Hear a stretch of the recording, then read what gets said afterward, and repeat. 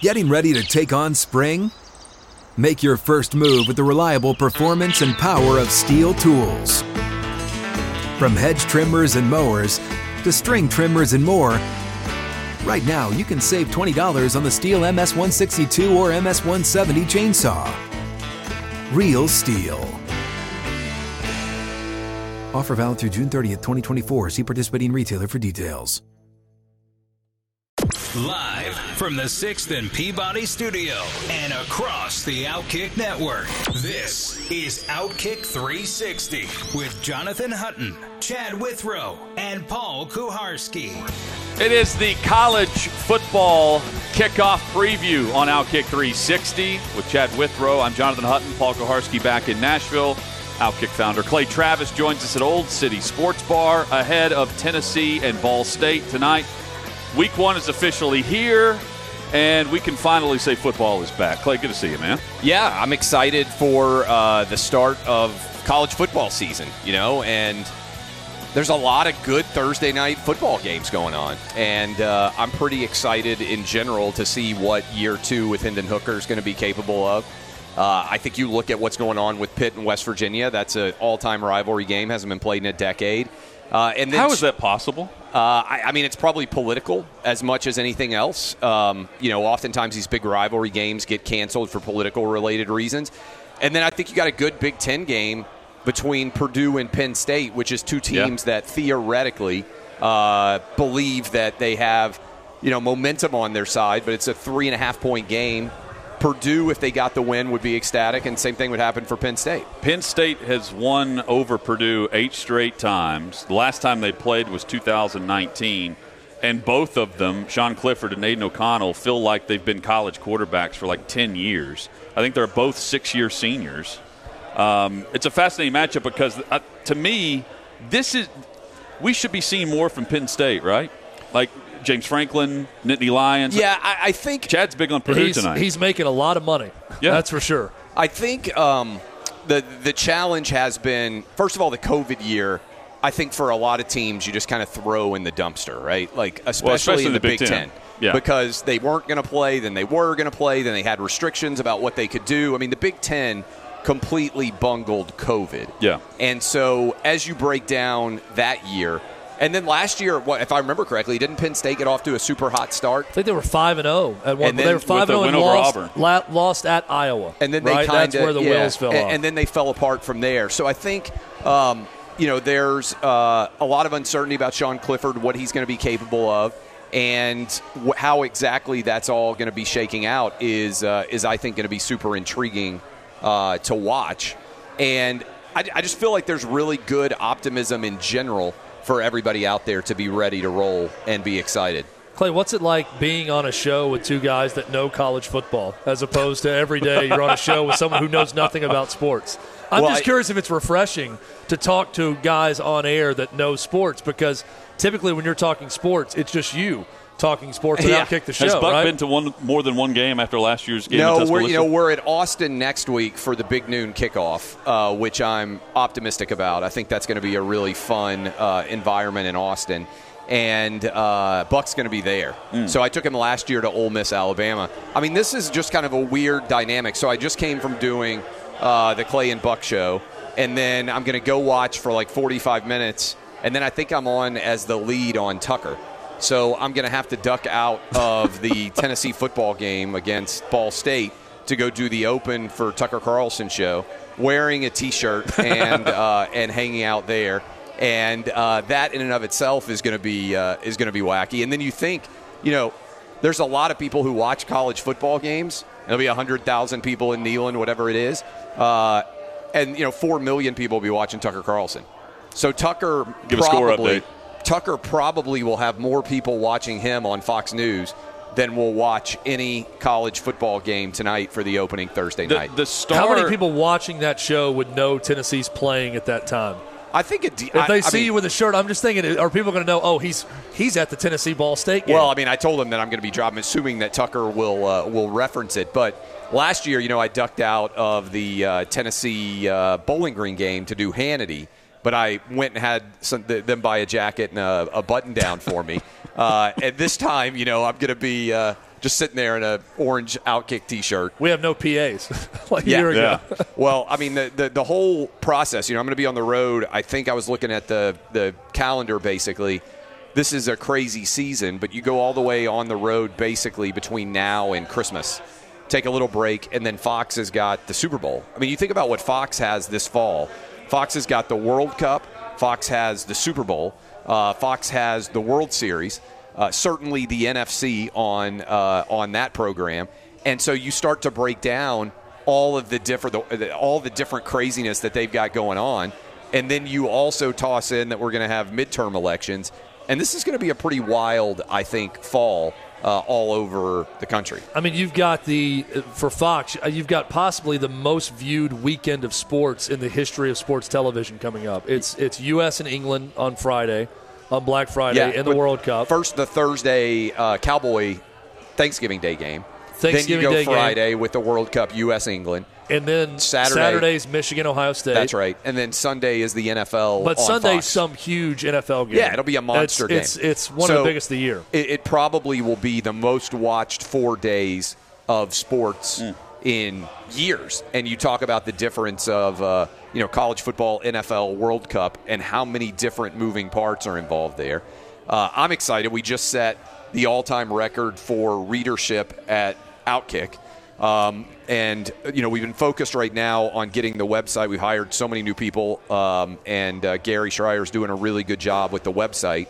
So I think we're going to be firing on all cylinders for the website. And then next year, we're going to get the whole 12 hours of programming daily officially rolling. We get all the kinks worked out on the video, but so there's just a lot of things to be excited about. I think. I mean, I think Outkick is 60 employees or something now, which is a lot. When you think about a decade ago, I was starting. I mean, you were with me, I think, in the we were sharing a hotel room. Or in Hoover, in Hoover. The old shared hotel room days. Yeah. And we all want to get back to those days so quickly. It wasn't like it was a really expensive hotel room. I mean, that's probably $100 hotel room. It was a microtel, I think. And they put us, in a double room there. But that's when I launched Outkick in 2011. And I remember going back a long time ago. When I started writing online, I was like, man, I wish, one day we could have 100 readers. I wish we could have 1,000 readers. And we did just shy of 10 million unique readers at Outkick on the website. And that doesn't count, sundry videos. I mean, Tommy is – some of her Instagram videos the numbers are crazy. Do 1 million views. Yeah. I mean, I just don't think sometimes – even people understand how monstrous that is to be able to put that thing together. So there's a lot of moving parts, but I'm really excited to see what's going to happen in the fall. Well, and we're now streaming live at Outkick.com for the first time this past month, right? Yeah. You can. I mean, if you're on the site, usually the second tab when you go to Outkick should always be that dynamic. So, yeah, it's pretty great. We also had our first ever Democrat on Outkick today with Heath Schuler on the show. So I joked, I said, you may be the first Democrat to appear on Outkick. So was he I love a Democrat? Outkick. I didn't even remember that he was a Democrat congressman. Yeah, he was a Blue Dog Democrat. Yeah. Well, I'm not sure he's still a Democrat. But, man, I know that – so when I was in eighth – He laughed when I said you're the first one to come on. So when I was in 8th grade – I went to Rivergate Mall in Goodlettsville, Tennessee, to get Heath Schuler's autograph. So, we're going to be with the Spire Group at the game, and they're one of the NIL collectives that's raising money, and one of the best. Yeah, they've done a really good job, and it's just kind of wild to me. They brought Heath out to the house the first time I met those guys, and if you had told me when I was in 8th grade that as a kid growing up watching Heath Schuler, who was one of the best college football quarterbacks ever in terms of – and he was kind of ahead of the curve, in terms of his ability to use his legs and also have a cannon for an arm. He was just a freak athlete. And I still wonder what would have been capable for him if he had come back for his senior year. But he was he come in second in the Heisman Trophy voting, I think, that year? Charlie Ward. Yeah. And obviously Charlie Ward was a freakish player, too. That was a fun era of college football. But if he had come back for his senior year – and I do think Charlie Ward came back for his senior year, if I remember correctly, back in the early 90s, my knowledge. 93. And he would have been one. I mean, he's iconic already, And his son is a walk-on, basically, on the team now. I think he wears number 21 as well. But it would have been really cool, I think, if he had been able to come back for his senior year. Because if you remember, that next year, Jerry Colquitt was supposed to take over, tore his ACL first series, basically, against UCLA, and that's when Peyton Manning came in and that era started. It's great you mentioned Jerry Colquitt because he said he was coming on Outkick 360, and Jerry Colquitt, his former backup and roommate, said, "That's my favorite show." Yeah. I was excited that Heath was coming on his favorite show. So Jerry Colquitt is a big Outkick fan. How about that? I asked him about leaving early for the draft. Yeah. By the way, if you missed the interview, download the audio wherever you get your podcast. 2 reasons why he went early. Number one, his parents were going to have to take out a second mortgage in order to pay the $2 million policy on an injury policy for him. And number two, he did not want to play for the expansion franchises that were coming in Carolina and Jacksonville. Oh, that's interesting. So he ends up in Washington. Right, and then they had to Gus Frerotte head-to-head. They were also a year removed from winning the Super Bowl. When he went to the Washington. 92, they won the Super Bowl, right? And then the next year they were bad, and then they drafted third and got the Redskins have kind of, whatever they are now, the Washington, what are they? Commanders. They've fallen apart really since the early 90s and haven't been able to kind of have that sustained quarterback play of excellence. So, but it was something, I mean, when you're a kid growing up, to have Heath Shuler in your house is something that you certainly wouldn't anticipate. And I think a lot of times, you just have to kind of pinch yourself that you get to go around to all these fabulous games and get to watch them in person. It's really pretty extraordinary. Which game intrigues you the most over the opening weekend? There's several good matchups. I think it's Utah-Florida. Yeah, I agree. Because Kyle Whittingham's got a heck of a team. They're the best team in the Pac-12. And as you break down what's likely to happen in that game, 2.5-point spread, you've got Anthony Richardson, who I think has elite first-round talent at the quarterback position. I mean, he's a dual playmaker. He's got a cannon for an arm. He's got to be more consistent, got to be more accurate. And we'll see what he's capable of with Billy Napier. I wondered, candidly, how he never was able to be the guy, because I think he had a different level. Yeah. He had a different level than what – and by the way, the fact that Dan Mullen got fired. I mean, if you had made that prediction in September of last year, remember, Florida took Bama to the wire. One of the games of the year. Down in Gainesville. And the idea that you would go and fall apart like they did, and that Dan Mullen would be on with – I think I saw him on with Dan Dakich this morning. Doing the Dakich show. That a year later, Dan Dakich just loves Florida football coaches between Urban Meyer and Dan Mullen. That you would end up in a situation where we don't know what Billy Napier is going to be capable of. But I was just out in Utah, and they're fired up. I mean, this is as big of an opening game as they can ever imagine. They're good, but they were talking how much about they were nervous about the weather. Because it's been hot in Utah, but it hasn't been. Now they're getting to play at night, Saturday night, so it's not like you're there in the middle part of the sun. But I think there's a lot of uncertainty on both sides there. I picked Florida to win, but I also think Utah is a legitimate contender to be in the playoff this year. Because to me, I'm not bought into Clemson. Like, I don't believe that DJ Uiagalelei, I'm probably still mangling his pronunciation there. Uiagalelei? Yeah. Uiagalelei. Right, I think that might be gone right. through this because he's much closer. It's like than Tua Tagovailoa. I think it's Uiagalelei is how you pronounce it. I think that's right. So I believe it's one I have not mastered. Look, Clemson is losing their offensive and defensive coordinator. There's some questions out there about, hey, how much of the Clemson program's success was a function of getting Trevor Lawrence and Deshaun Watson back-to-back, elite, top 10 caliber quarterbacks, and now you lose your coordinators. They're on the road against Georgia Tech, 22.5-point favorite. I think that's going to be a game that is worth paying attention to. Georgia Tech in the fourth year of a coach who has not done very much so far. That's the kind of game where you need to have a performance. You're saying watch out for that game? I just think that Georgia Tech's going to cover. Okay, and I'm not convinced. Like, when you break it down, we know Georgia and Alabama are incredibly elite. We know Ohio State, I think, is elite. I think you would have to put those three teams on kind of a different caliber than anybody else right now.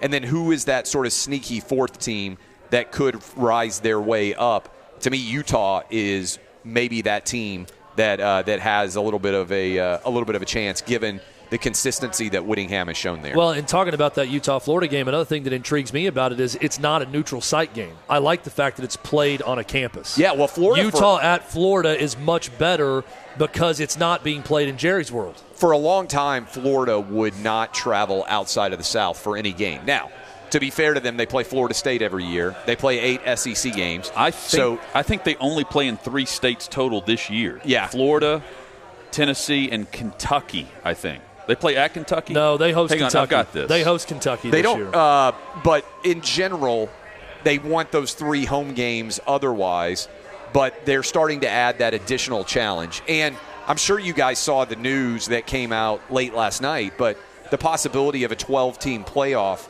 getting implemented sooner rather than later. In like 2 weeks. But potentially by tomorrow, I think by they tomorrow, said yeah. they could vote for by it. Friday, yeah. And so you added that as a big-time seismic shift in college football.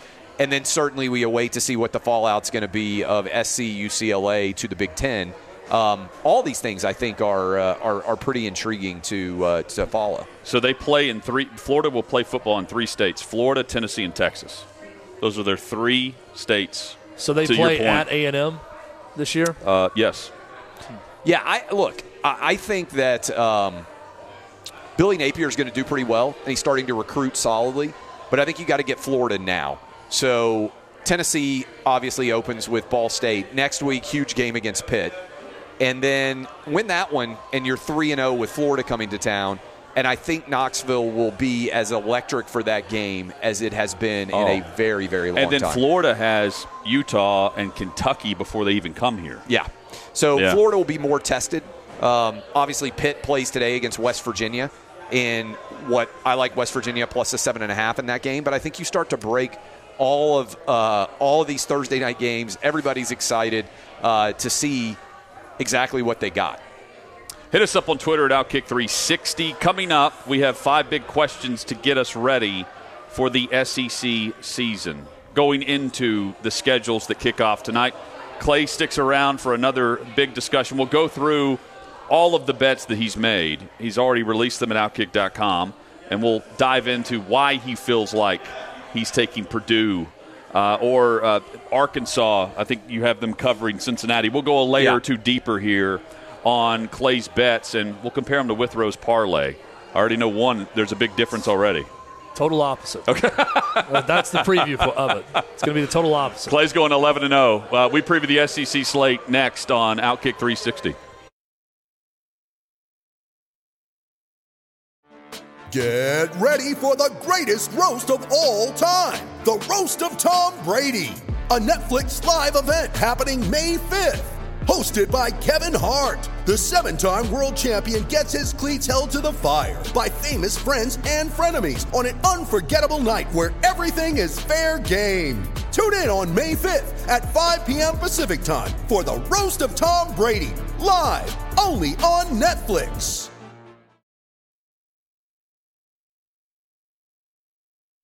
It's the college football kickoff special on Outkick 360. Clay Travis with us. Glad you're with us as well across the Outkick network, either watching or listening across the great radio partners that we have in 6 states.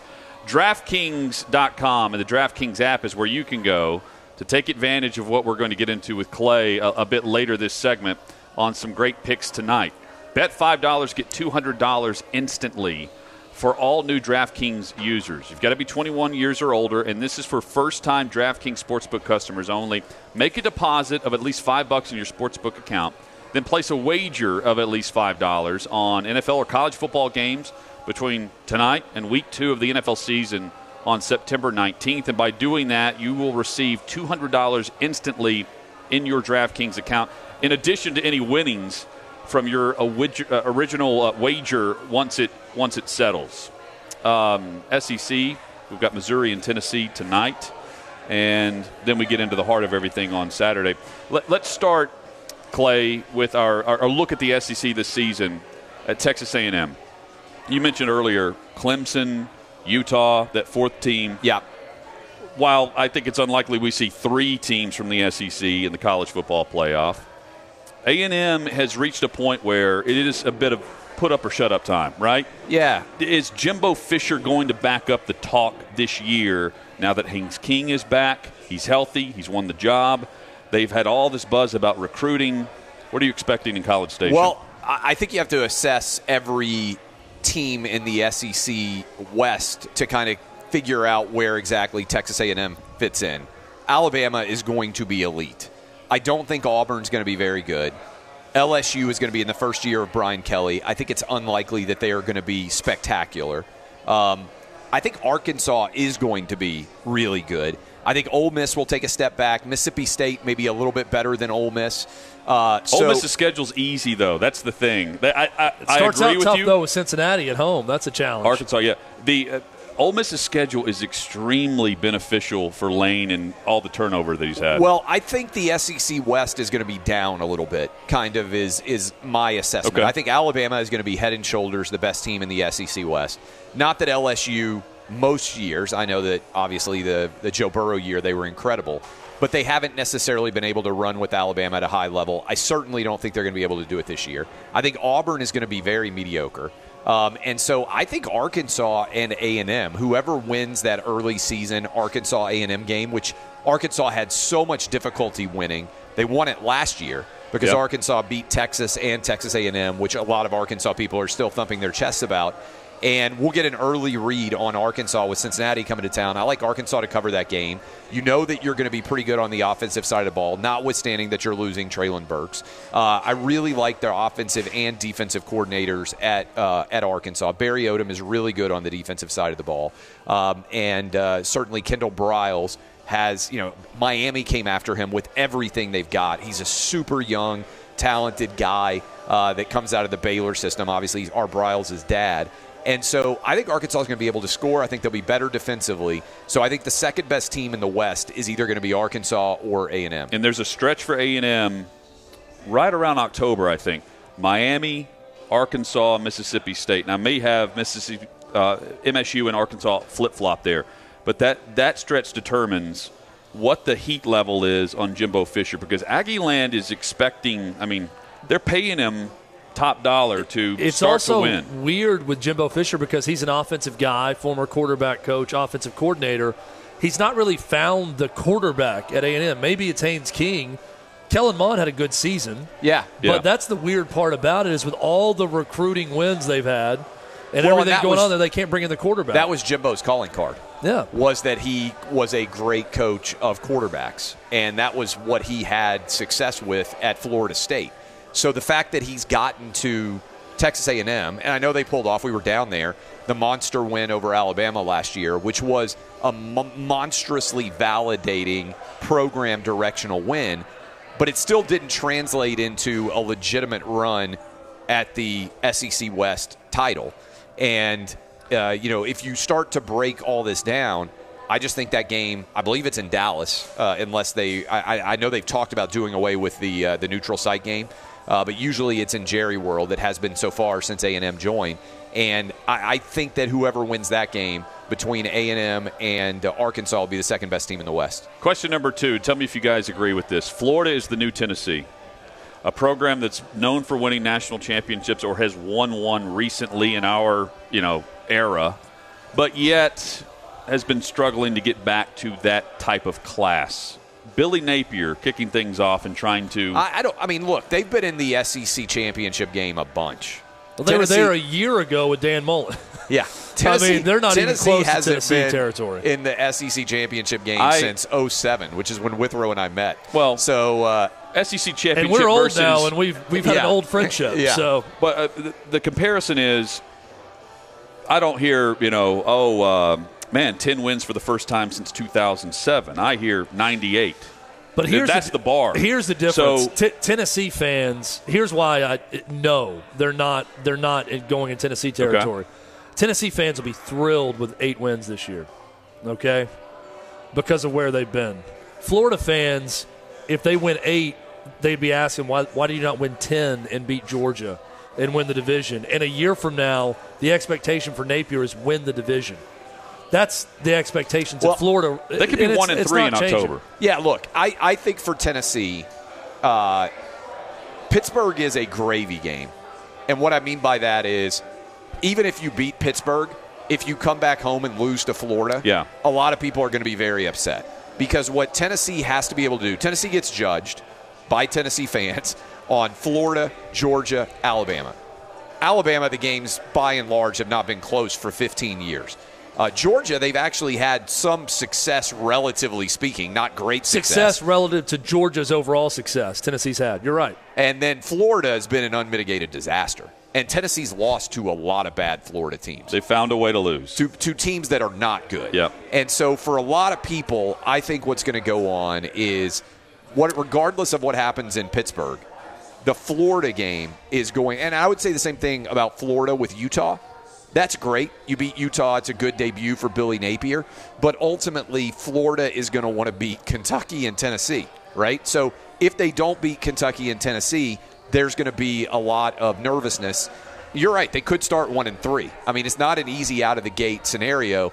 I just have seen Tennessee choke so many times. Me too. So many times against mediocre Florida Gator teams that I find it hard to believe that they're just going to come out and put it on Florida and whip them like they should. Well, I think the big difference is the expectation level of Florida fans has yet to change.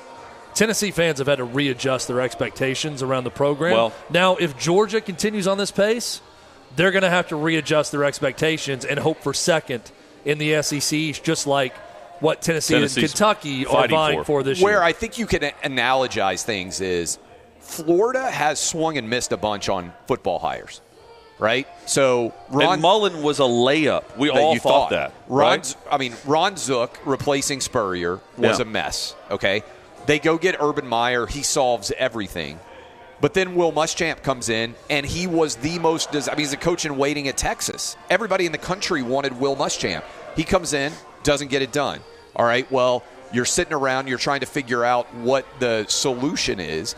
And you had that incredible sort of dynamic where Scott Frost, Dan Mullen was going to be Tennessee's coach until all of a sudden Chip Kelly decides – to go out to UCLA, and Florida really felt like they were going to get Chip Kelly. And so if they had gotten Chip Kelly, then Dan Mullen would have been here, and it would have been intriguing to see what Dan Mullen did here. And again, up until October of last year, people were like, hey, Dan Mullen's done a pretty good job at Florida. Yeah. You know what's crazy about that whole scenario? Florida reached out to Scott Frost initially for that job before Dan Mullen. Scott Frost would have been better off staying at UCF in hindsight. Mullen was their third choice, but that's what set off the UT Greg Schiano implosion.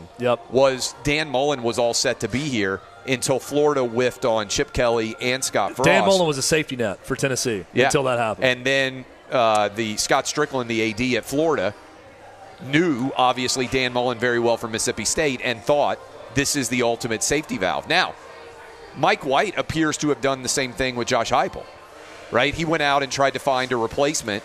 And then went with what he knew. Yeah, for Jeremy Pruitt, and went with a guy that he felt very confident about. Now, I would say that Heupel exceeded expectations in year one. Certainly, Hendon Hooker came out of nowhere to throw over 30 touchdown passes and only 3 picks. Nobody saw that happening. So I'm curious to see how much growth there will be with Hendon Hooker. Because is this a third question? What's going to happen in the East? Well, the third question is more about Heupel, because I think in the same context. It's a perfect segue, actually. Is Heupel the real deal? And I think in the same manner that we're looking at Florida's September, he's got Pitt and Florida. And that, to me, signals where we are with Josh Heupel in the air at Tennessee. Yeah, look, Tennessee could very easily, in fact, probably will be favored to be 4-0. That would be an incredible out-of-the-gate start, because then you go to LSU, if I'm not mistaken. You don't really know what to expect at LSU. That's a winnable game. There is, my kids watch the Marvel movies all the time, right? There's a multiverse where Tennessee is 5-0 with Alabama coming to town on October 15th. And I talked about how Knoxville will burn. Yeah, when that happens. Either way. I talked about how big the game against Florida would be at 3-0. But if you had Alabama coming to town with Tennessee 5-0, even with Tennessee 4-1, that's going to be a monstrous game. And given that Tennessee feels like they can score points. I'm not nervous about Josh Heupel on the offensive side of the ball. Yeah. I question whether Tennessee is going to be able to get necessary defensive stops and whether they're much better defensively. The defensive performance against Purdue was one of the worst defensive performances that I have ever seen in a bowl game in my life. When you look at how many people Purdue had out, credit to Purdue. But there's no way whatever they hung, what did they score, 50? 48-45 was the final. So there's no way that team, and Tennessee, I believe, was up 21-7 in that game, right? Yeah. And then fell apart. And I know it was a controversial ending. It's a little bit ref-aided, but yeah, their defense was bad. Really but bad. also, it's an offensive system that just hangs the defense out to dry. Yeah, well, it's part of the product, right? Well, that's where Oregon got smart in the way that they would recruit is you got to have 2s and 3s who can play because you're just playing so many snaps. And if you're only possessing the ball for 14 minutes in a game, 46 minutes on the other team is going to lean on you. And which is why, on some level, I don't understand why they just don't go the same style on defense. Extremely high risk, high reward. Just try to get turnovers. Just blitz. Get your defense either off the field really fast because you gave up a big play, or get your defense off the field really fast because you were able to get a turnover and play that kind of high-stakes ball where it's a lot more like a basketball game effectively than it is a traditional football game. For the sake of time, just give me your both initial reaction. So we're talking 4-0 start. If they go 2-2, what's the reaction to Josh Heupel in year 2? You start to look down the rest of the schedule and see where they can get to a bowl game at that point, and it's going to get real nerve-wracking. Yeah, it sounds repetitive for Tennessee fans. I think I'm with Clay on this. The offense is fine. You know what you got with Josh Heupel's offense. It's great. It's going to be about recruiting, and it's going to be about can they play a defense that forces turnovers. I think they recovered only 3 fumbles a year ago, and they had 13 picks. They need a lot more than that. They have to be opportunistic and create turnovers. I think just get stops. Can they get 3 more stops a game and get the ball back? You know, in many cases for that defense last year, if they just force a punt, that's a turnover. Yeah. Right? I think they need to be 3-1. You got to win either Pittsburgh or Florida. And the truth of the matter is there'll be a lot of pressure on that Florida game if they're sitting at 2-1. But if Tennessee were to beat Florida, that would be like a 7-win, almost just such a monstrous monkey off the bat kind of situation for Josh Heupel to beat one of the big 3. And in year 2. It would make a season for a lot of Tennessee fans. I think it would also – Tennessee's got pretty good momentum recruiting. Yeah. I think if they could get out and get a little bit of hype, right, get that win against Florida, beat Pitt. If you're 4-0 going to LSU, that's a big game. And then regardless of what you do at LSU, you're 4-1 coming back against Alabama. Those are big signature, everybody notices the games. To me, that's the play that makes a lot of sense. Fourth question, does Brian Harsin survive the season at Auburn?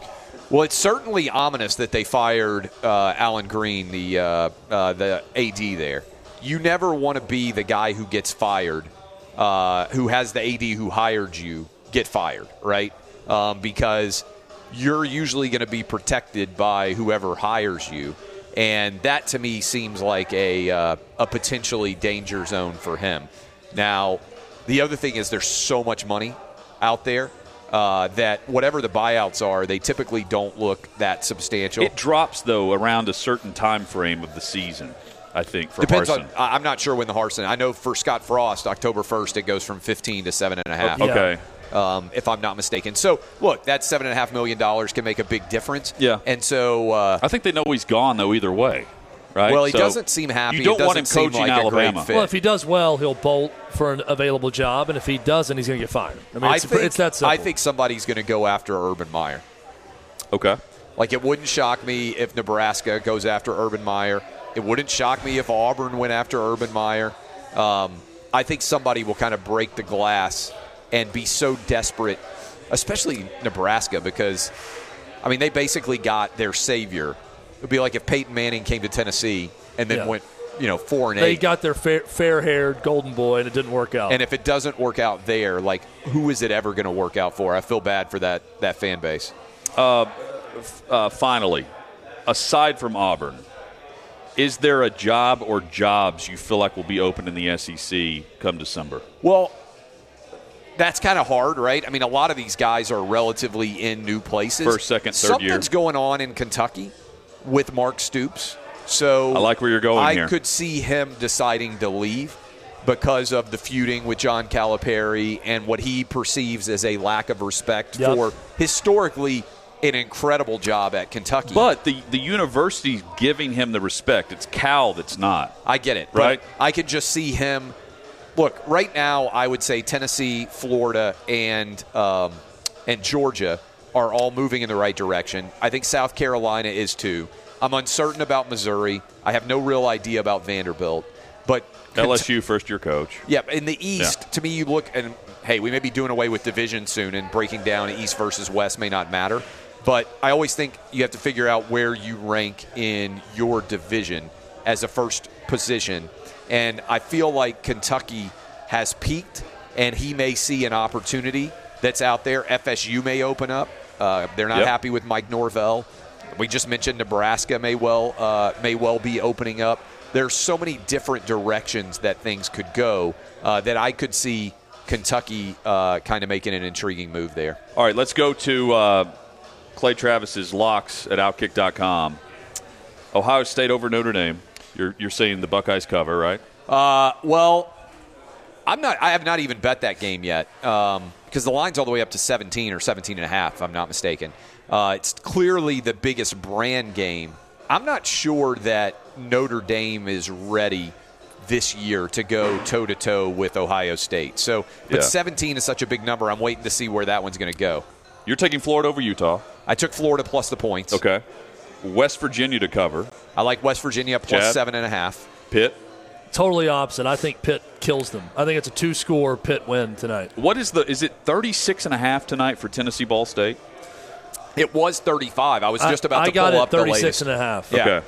It was 35 earlier in the week, so it's continued to tick out. You would take Tennessee to cover? Yeah, I took Tennessee at 35. I think I'd take them at 36. And the over? And I took the over. Purdue plus the points. Purdue plus 3.5 at home against Penn State. I also took the over in that one. Arkansas? Did you take Arkansas? I like Arkansas minus the 6.5 against Cincinnati. And I don't know how you picked Florida State LSU, but what are you doing Monday? I took Florida State plus the points against LSU. 3.5. Florida State played a game. I know it was against Duquesne, I believe. Not exactly a class opponent.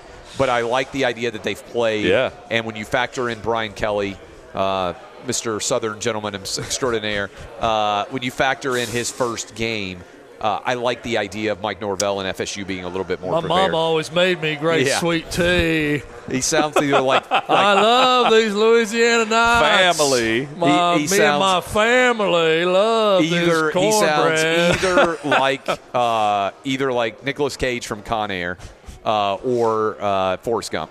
I've been holding back a sneeze for the last 20 minutes. Clemson, you say watch out for that. You say Georgia Tech. I like Georgia Tech plus a 22.5. Clay, thank you. Yep. Should I take us to break? Go ahead. I'm about to sneeze. We're going to come back. We're going to give our picks for tonight and preview the upcoming slate and what we're doing tomorrow back in Nashville. And we're about to go meet Clay over at Neyland. So it's going to be all fun. All that to come. And you can see me on Tucker Carlson tonight, theoretically. So wearing this shirt. We're wearing a T-shirt. Yeah, it should be fun. Back with more on Outkick 360.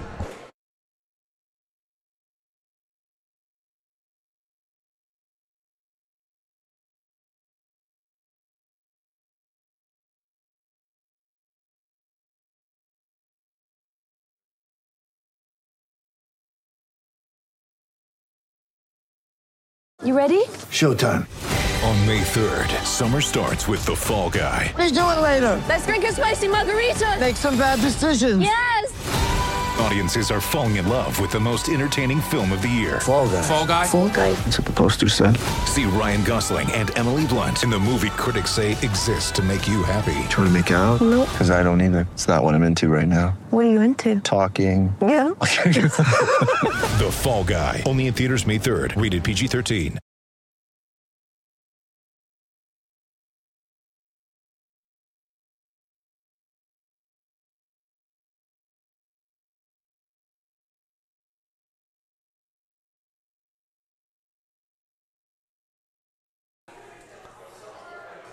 Old City Sports Bar has been a great host for us today and every time we're here in Knoxville with Spire Sports Group and the great partners we have here in Knoxville. We appreciate all of that and everyone watching today on the college football kickoff preview for Outkick 360. It continues tomorrow as we go into the weekend slate of games. Tonight, Chad, Oklahoma State, Central Michigan kicks off at 7 o'clock Eastern. Let me start with this, though, about Old City Sports Bar. Yeah. A lot of the crowd here headed to the game right now. Earlier, big thanks to Spire Sports Group. Had some of the Lady Vols out here, some other athletes on campus. Golf. Took a huge picture that I've posted on my Twitter account. A young lady for the Lady Vols decided to stand right in front of me and was my height. And I said, "Are you trying to big-time me here?" And she said no. So she stood to the side, put her arms around each other. The two Lady Vol teammates did the kneel in front of everyone else. It's a really good picture. But in all seriousness, thanks to Spire Sports, thanks to Old City Sports Bar, thanks to Aaron, the owner, thanks to Malia, who does a great job here as the manager at Old City Sports Bar. Every time we've been here, great spot.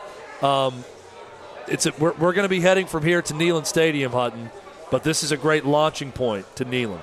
It's a trampoline. Yes. It's a bounce. It's a launch, as you said. Tomorrow, we are back in Nashville at 6th and Peabody with Yeehaw Beer and Old Smoky Moonshine. We'll be outside having a tailgate-like atmosphere going into the Saturday slate of games. Tonight, though, we have the Backyard Brawl, Pitt in West Virginia. The Pitt Panthers favored by 6.5 last I checked at DraftKings. It's a 127-year-old rivalry, and they play for the first time in 11 years. With Slovis compared to Pickett. Pickett rushed for about 400 yards on scrambles last year. What would you guess Slovis rushed for at USC? 125. According to my iPhone without internet this morning. Yep. 8 for 54. Wow. 8 for 54. That is a drastic change in style, although the production could be a very similar based on the wide receiver play that they have. You want to give me even though Jordan Addison's gone. Let me give you the biggest reason I'm worried about Pitt. I bet Pitt to cover. I had it 7.5. I'm worried about the loss of Mark Whipple as offensive coordinator. I think he was a huge part in Kenny Pickett's success, in Jordan Addison's success. They're talented guys, but he had a big hand in that. He went to Nebraska. I'm curious what happens with Pitt now with a new offensive coordinator. That's a big factor in this game tonight. Jordan Addison, one of the best, if not the best wide receiver in the country now at USC. He had 33 plays of 20 yards or more last year. That led the country. The three returning wide receivers for Pitt had a combination of 29. So it's a huge difference. You know what it comes down to, Hutton? What I believe in and what I don't believe in? I believe in what I saw from Keaton Slovis. Yeah. I don't believe in JT Daniels. I don't believe in what I saw at USC. I don't believe in what I saw at Georgia, given what we saw from Stetson Bennett when he took over. I think Slovis gets it done. I love Kalijah Clancy coming back for Pitt.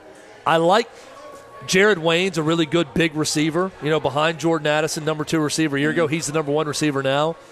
I think, all told, Pitt's got a lot more coming back than people realize.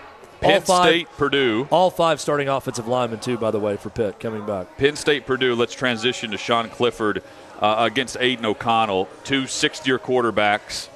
And Penn State has won this matchup 8 straight times. I mentioned earlier, first time since 2019. They played tonight. You like Purdue in this matchup? I do. I like Aiden O'Connell over Sean Clifford. First off, I think he's just a better quarterback. Jeff Brom at home has been really good. I think that Purdue's going to be more creative. What concerns me about this game is Penn State is better on defense. Purdue can't run the football. So when you get one-dimensional, I think that could lead to some problems for Purdue in this game. But I like the offensive ingenuity of Jeff Brom, Aiden O'Connell coming back. I think Purdue wins a very close game. I think Penn State's got more talent, and they've got the better defense. But I've got a hunch that Purdue's going to figure out a way to get it done at home. I want to see what Charlie Jones does as the transfer now at Purdue. He's joining Payne Durham, who's back at the wide receiver spot. Of course, O'Connell's a solid quarterback. Payne Durham's a great tight end for Purdue, a big-time pass-catching option. They can they'll throw the football. They can put up points. This should be a really good game tonight. Kicks off at 7 o'clock. We are back in Nashville tomorrow at 6th and Peabody. We'll be recapping the games tonight, but also looking forward to the national slate. Week 1 is here. Enjoy it. Enjoy the college football kickoff. And look, this is a celebration. We made it. College football is here. We're going to have the NFL next weekend. It's all right here. It's upon us. We have entered Knoxville. You have entered the college football season, and that's all that matters. Huge thanks to Heath Schuler for joining us today. Brad Lampley, who joined us on site here at Old City Sports Bar. Trey Wallace, who swung by before heading to Neyland for his SEC coverage at Outkick.com.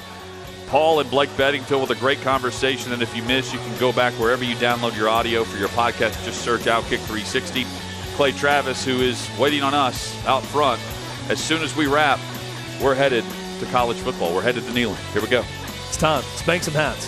Back at it tomorrow at 6th and Peabody for Outkick 360 across the Outkick Network.